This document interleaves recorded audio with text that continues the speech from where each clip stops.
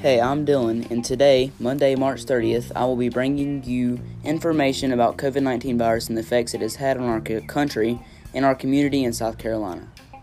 President Trump has held many press conferences regarding the virus.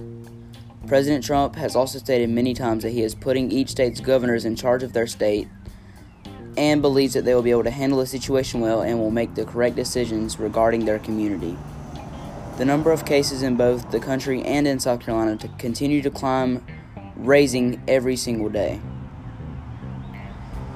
The U.S. still hasn't reached the peak of the virus yet, and it is projected to reach the peak in 2 weeks, as reported by scientists. Locally, students who need Wi-Fi to complete schoolwork may use hotspots that are set up in numerous locations.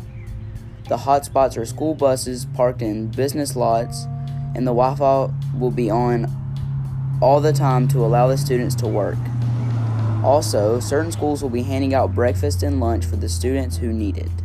You do not have to be a student at the school, but you must be under the age of 18. Also, BMW in Spartanburg is planning on closing its doors due to the COVID-19 virus. This is putting many people's jobs at risk, and many people fear that they will need to find a new job or file for unemployment.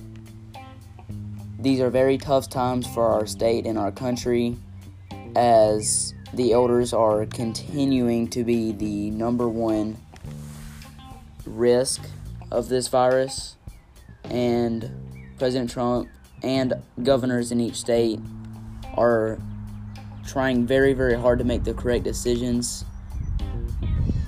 Governor Henry McMaster of South Carolina is scheduled to have a press conference every single day regarding the virus, and he feels that he will be able to make the right decisions, and President Trump has ultimately put his trust into every single governor in the United States. Thank you for listening. Again, I'm Dylan.